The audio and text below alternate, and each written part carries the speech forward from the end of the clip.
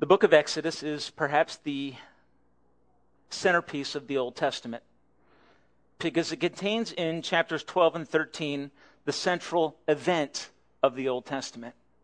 If I was to ask you what is the central event of the New Testament, I think most of us would have enough wisdom, even if you're not strongly biblically minded, that you would know that the cross of Jesus Christ that results in our deliverance from our sin is the central event in the New Testament.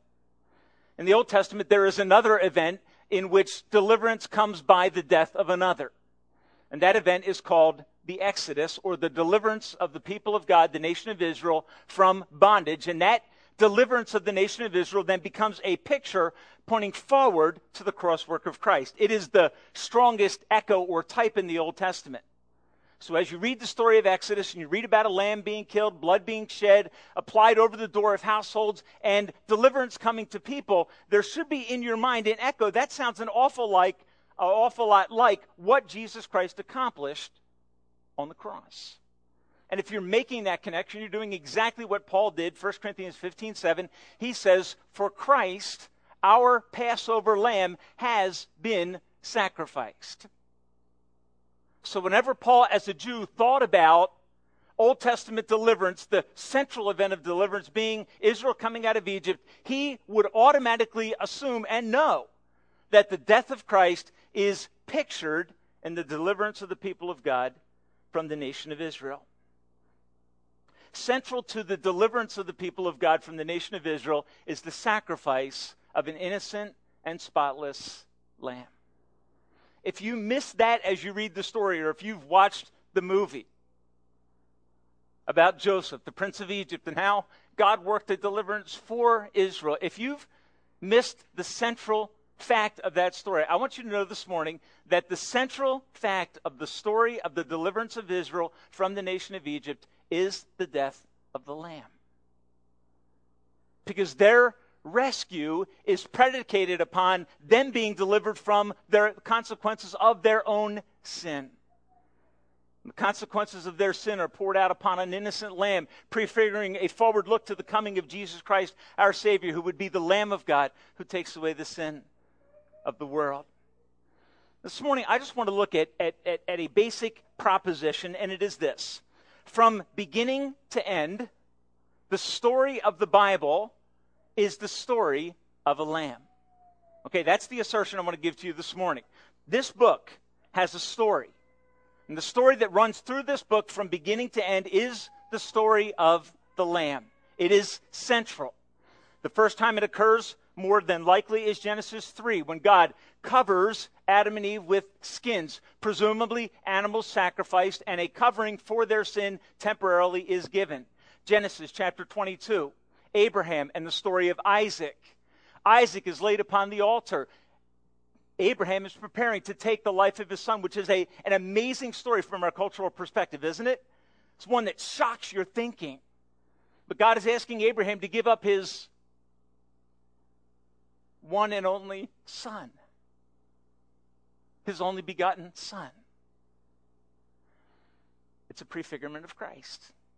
Because from beginning to end, the Bible is the story of the Lamb. And central to the story is this picture of sacrifice for the benefit and deliverance of others. So that when Abraham prepares to take the knife to take the son of his life, God stops him and says, Abraham, I have provided for you a lamb, a ram in this case, who will be killed and sacrificed in the place of your son. Your son today, Abraham, goes free, because that ram will die in his place. And folks, when you read those stories, what are they doing? They're giving us an understanding that salvation from our sin, hope, is found in the Lamb of God, Jesus Christ. Central to the story of Israel's deliverance is the Lamb. This Passover, and that's what this day of celebration is called for the nation of Israel. This Passover marked the day of God's salvation. He raised up Moses and said, Moses, I want you to go into Egypt, and I want you to tell Pharaoh to let my people go. Pharaoh responds with a kind of sarcastic reply. Here's what he says. Who is the Lord, Exodus 5, that I should obey him? Moses, what do you want? Why do you think I would give up the people of Israel, this great asset of slavery in my land, just because you asked me to? Who is the Lord that I should obey him? That's the question that Pharaoh asked. God brings 9 plagues to the nation of Egypt to cause Pharaoh to let the people of Israel go. But over and over again, you find that he hardens his heart, he stiffens his neck, he's broken, and then he's hard. He's broken, and then he's hard. Finally, the last plague comes, and the last plague is called the plague of the Passover. God sends Moses to report to Pharaoh that God in heaven is going to take the life of every firstborn in the nation of Egypt. Okay, now it's fascinating because if you look at, Exodus chapter 11 and verse 5, it says, every firstborn son, these are the words of Moses to Pharaoh, every firstborn son in Egypt will die, from the firstborn son of Pharaoh, and then he goes on and on to basically include everyone, which does not exempt Israel from this plague. Okay, it's fascinating. Because when we read this, we tend to think Israel's exempt from this. Israel is exempt from the judgment of God when the judgment they deserve falls on the head of someone else. Okay? And it's very important that as you read this account, you understand that. Israel's deliverance from Egypt, the preservation of their life so that they can be delivered, is a result of the grace of God. He gives them a means by which their sin can be borne away and by which they can be delivered from the full consequence of the wrath of God that they, like you and I, so justly deserve. Every father in Egypt, chapter 12, and look at chapter 12 and verse 3. Every father in Egypt is to take a lamb for his family. Tell the whole community of Israel that on the 10th day of this month, each man is to take a lamb for his family, one for each household. And then if you look ahead to verse 6, he says, take care of them until the 14th day of the month, when all the people of the community of Israel must slaughter them at twilight. Is that not a shocking picture? Does that not rub up against the sensitivities that you and I have living where we live today? It's a shocking analogy. That the deliverance of the firstborn of Israel is predicated upon the sacrifice of another in their place. So the story of the Lamb is central to the Bible, central to the story of Israel's deliverance is this picture of a lamb. And central to that picture of a lamb is a brutal and bloody death. Okay, that is the harsh reality. I can't make this pretty. Okay, so the first thought is central to the story of the Bible is the lamb. Next, I want you to look at the offering of the lamb. Verses 5 through 7 real quickly. The animals you choose must be year-old males without defect. Okay, so the first qualification of the lamb that is going to be sacrificed, is going to have his shed blood, is that he must be visibly without blemish. Okay, he must have the characteristics of perfection. He must be a blue ribbon selection. Secondly, verse 6, take care of them until the 14th day, and at the end of the text it says, the community of Israel must slaughter them at twilight. That is, in the evening of Passover. Okay, now I want you to just kind of mark these things down in your mind. Third, verse 7. It says, then they are to take some of the blood and put it on the sides and tops of the door frames of the houses where they eat the lambs. Okay, so the third requirement is that the blood of the sacrifice is taken and applied to the doorpost and to the top, picturing that everyone who enters into that home is under the protection that is symbolized in the blood that is applied. Okay, that is the picture that starts to call you forward and think about what Jesus Christ did. Okay, and it becomes very, very powerful. So, what does this mean? Okay, this offering of the lamb, what does it mean for them? A couple of thoughts, just very simply. Number one is this: they are delivered by simple faith. If you believe that applying the blood of the lamb to the doorpost and lintel of your door would save your life, and you did it, your life was the life of your firstborn son and animals was spared. Okay, that's the way the story unfolds. They are delivered by simple faith. Secondly, they are delivered from the death that they deserve.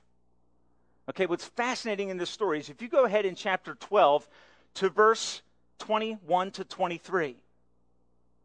Chapter 12, verse 21 to 23, it says, Then Moses summoned all the elders of Israel and said to them, Go at once and select the animals for your families and slaughter the Passover lamb. Take a bunch of hyssop, dip it into the blood and the basin, and put some of the blood on the top and on both sides of the doorway. Not one of you shall go out of this house until morning. When the Lord goes through the land to strike down the Egyptians, he will, and this is powerful, he will see the blood on the top and on the sides of the doorframe and will pass over that doorway, and he will not permit the destroyer to enter your houses and strike you down. Now, the implication of that is this. If the blood of the lamb was not applied to the doorpost and to the lintel of the door, what would happen to everyone or to the firstborn inside? Their life would end. So it's not like God is treating Egypt differently than he's treating Israel. Israel and Egypt have the same problem. Here's what will really rub your sensitivities. What is Israel as a nation in the context of Egypt? What are they? They're slaves. They're the oppressed. They're the victims. And that God would hold them accountable for their sin is that's a truth that kind of rubs against us wrong, doesn't it? But in this account, it becomes very clear that God says to them, you need to put this blood symbolically over the doorpost and over the lintel of your house, and do not go out. The implication very clearly is this. Even if the Israelites, who have experienced struggle and victimization in their life, who have been sorely oppressed. You go back to chapter 1 and chapter 2, and it says that God saw the oppression of the people of Israel, and it caught his attention. And he moved to become their deliverer through Moses. And he sends Moses with this account. Tell Israel, put the blood there, and if they do, I will pass over them. And those two words, when they come together, become the definition of this celebration. The Passover feast that Israel celebrates is to remember that we, in our sin, deserve the judgment of God. But God, through a lamb, provided a way that blood could be applied as a substitute, and we have the privilege of going free. Yet we are certainly deserving of his judgment. Folks, that is the glory of the gospel. It's when individuals see that, you know what, I deserve the judgment of God, but he has provided a lamb, his son Jesus Christ, to be the way that I can be freed from the consequences of my sin. Israel, though victimized, needed a deliverer. And I think what this account starts to press home is a very simple truth, and that is this, that every one of us on our best day falls short of what God requires and expects. Romans chapter 3 and verse 23 says, all sin and fall short of the glory of God. It means we may strive to keep a set of moral boundaries. We may have our own set of moral boundaries. But if we're honest about it, we will have to admit that, you know what, I ultimately don't perfectly adhere to even my own set of moral boundaries. And God's moral boundaries are even higher. It leaves me with this menacing sense of guilt and owing God. God in his grace and mercy provides a way for us to be delivered from the consequences of our sin. Ecclesiastes 7 and verse 20 says this. It says, there is none that does good, not even one. Romans 6:23, the wages of that rebellion against God is death. And in this story, the Israelites, the life of their firstborn is spared because of the death of another. You go back to verse 13 of chapter 12, and notice what this says, because it starts to unpack this Exodus and Passover event. It says, on that same night, I will pass through Egypt, and I will strike down every firstborn. And notice that I'm going to pass through Egypt and strike down every firstborn that is unqualified, both men and animals. I will bring judgment on all the gods of Egypt. I am the Lord. And then he says this, the blood will be a sign for you on the houses where you are. And when I see the blood, what happens? The death angel, chapter 11, the destroyer, passes by. And lives are spared. Why? Notice what he says in the text. When I see the blood, I will pass over you. Any Israelite that day that was delivered from the consequences of his sin, and it was all firstborn. Any Israelite that was delivered from the consequences of sin that night was delivered because of the substitutionary death of another.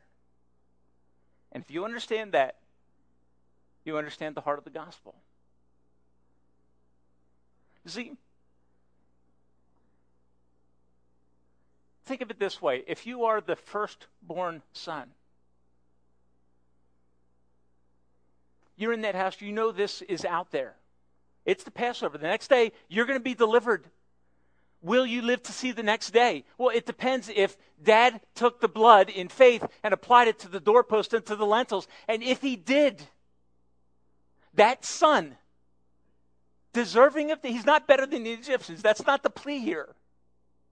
The plea is that something was done on his behalf through the death of another. That son would sit down to that Passover meal, and either there would be on that night a dead son or a dead lamb.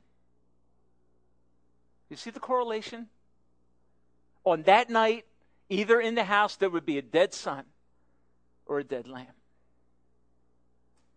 That is the essence of the gospel, because the gospel of Jesus Christ is about the fact, as we sung so beautifully, Christ died for our sins. The verse that comes to mind for me, 2 Corinthians 5, verse 21. He, God, made him his son to become sin for us, who knew no sin, that we might become the righteousness of God in him. Folks, here's what happens when someone comes to faith and trust in Christ. They go to God with transparency and say, God, I understand something about myself. I'm not as good as I think I am. I'm worse than some people. I'm better than some people. But the bottom line of your assessment from your word is there's none that does good all the time. And I incurred debt with God. But because of his love, God says, look, I'll send my son to be the sin bearer. He'll take the consequence of your sin. And if you are willing by faith to acknowledge that he did that for you, but here's what you have to do to acknowledge it. You have to understand that that death was necessary as the consequence, the price, the cost of your sin. It has to be paid. It is paid by Christ, who, though sinless, became sin for us. I say, Tim, how do you know that he did that? Because it's what the Word of God says. And his becoming sin for us is that the weight and consequence of my sin fell upon him. And by his wounds, Isaiah 53 says, we are healed. The story of the Lamb emerges in the book of Isaiah. The story of the Lamb emerges in the book of Psalms. The story of the Lamb is all over Scripture. One writer has said if you cut it, it would bleed the blood of Christ. That was shed to pay the price for our sin, for mine and for yours. We all know in our hearts that we fall short. If you're unsure, talk to your wife or your kids. Or you have another choice. You can just be honest with God and say that your assessment of my life, I have to admit, is accurate. Maybe not as bad as others, not as good as some, but I fall short. I fall into this broader category of humanity that is spoken about in John chapter 3 and verse 16.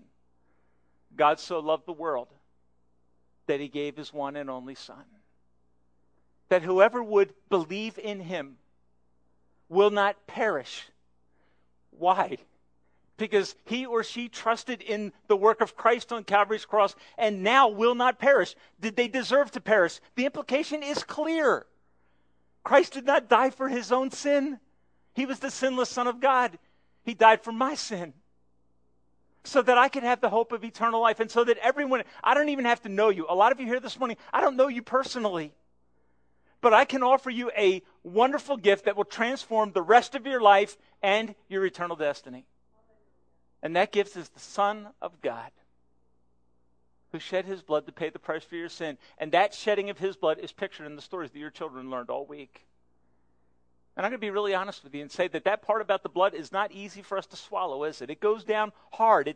It seems rigid, but the reason for that is that we have so denied the effect and power of sin. We we even wonder if such a category exists in the world that we live in. Is there any definition of absolute wrong for which someone can be held accountable? And yet, in our response to news reports, we all admit that we know there should be a consequence for sin, don't we? You couldn't read the story of Bertie Madoff about 6 months ago, the unraveling of a man who destroyed the life of untold hundreds of people, bilking them of literally billions of dollars, and not think, guarantee you thought in your heart, he needs to pay for that. All right, where'd that come from? You know where it came from? It came from a sense of justice in your heart because you were created in the image of God, and you know that sin deserves a consequence. You couldn't watch the events of 9/11 and not think somebody has to pay. And if there was no action taken in your heart, you would have this cry for justice. Why? Because wrong deserves to be righted.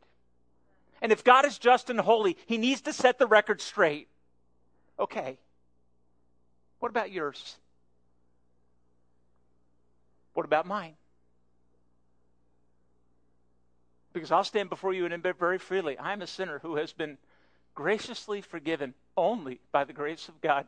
I'm not better than any of you. People tend to have this illusion about clergy that you can talk to God for me, talk to the man upstairs, which I abhor. You know why? Because it assumes that because of my position and what I do, my performance, that I have better access to God than someone else.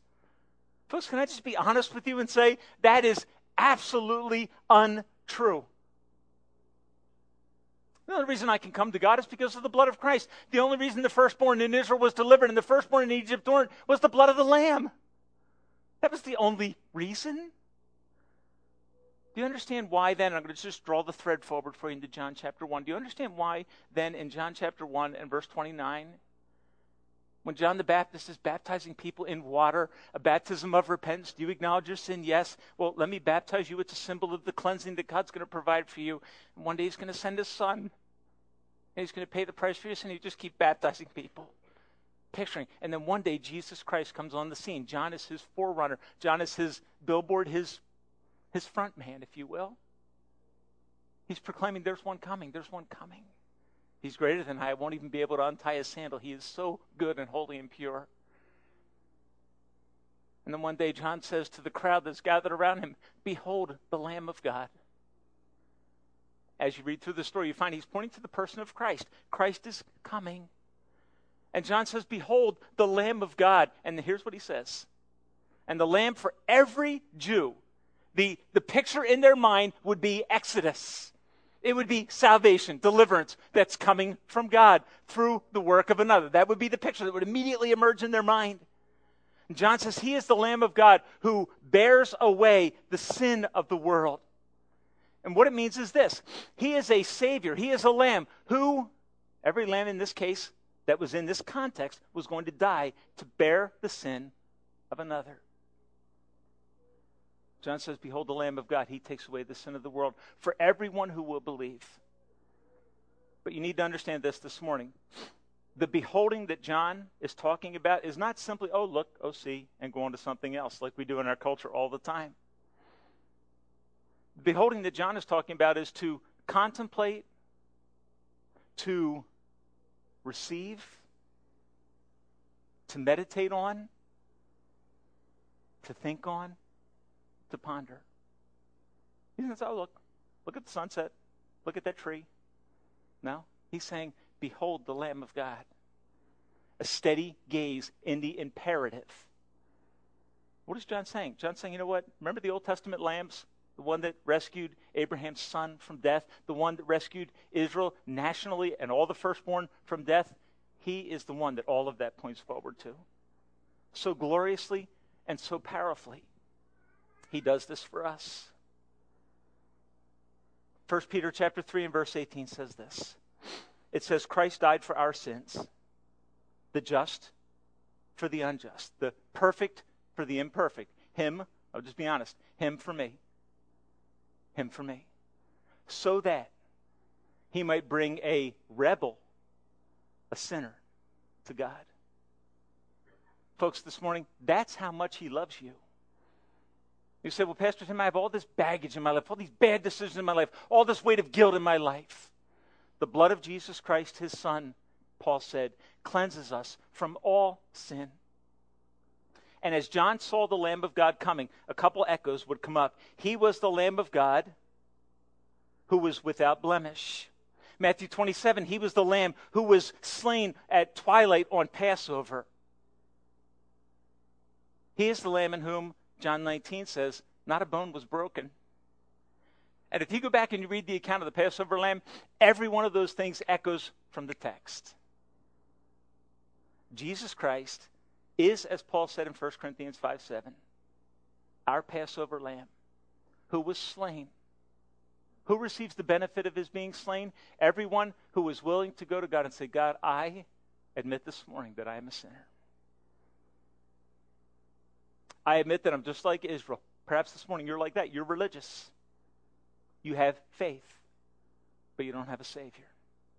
Or maybe you're like the Egyptians. You're the oppressor. You're the one that takes advantage of everybody for your own benefit and personal gain. That's how you work and kind of negotiate your relationships. How's this going to work out for me? And your sin is a little bit different, but it's still sin nonetheless. The Lamb of God shed his blood to pay the price for your sin. As a church, we don't believe there's a greater message that we can share with people than the truth that Jesus Christ is the Lamb of God. I want to read for you as we close this morning a passage from Isaiah 53. And I want to ask you this question as I read it. Is Jesus Christ your Savior from sin today? Okay, have you just been transparent with God about your sin and come to God and say, God, I own the burden of my sin, which is unbearable. And I believe the good news that your Son died for my sin. He took the death I deserve, and I live because on the table in front of me is the sacrifice of Christ. Isaiah 53 verses 5 and 6 say this. Surely he, the Lamb of God, took up our infirmities and carried our sorrows. We considered him smitten by God and afflicted. But he was, please listen, he was pierced through for our transgressions. He was crushed for our sin. And the punishment that brings me peace fell upon him. And by his wounds we are healed. All of us like sheep have gone astray. Each one turns to his own way. But the Lord has laid on him, the Lamb of God, the iniquity, the sin of us all. He was oppressed and afflicted, yet he did not open his mouth. He was led, and here's the connection, like a lamb to the slaughter for the benefit of others is the clear implication of the text. This morning, will you ask yourself this question? Have I seen Jesus in this way? Dear friend, I understand this. Some of the stuff from the Old Testament will rock your world as you read it. It'll challenge your thinking. But if you let it sink in, it will start to make sense that your rebellion has a price tag attached to it. Either you pay it, separated from God forever in hell, or he bears the price for your sin for you as he came to do. You simply just need to come to him in faith and say, okay, Lord, I acknowledge today that I am a sinner, that I fall short. And I want to place faith and trust in the cross work of Christ. Can I pray for you this morning? Let's just bow our heads together.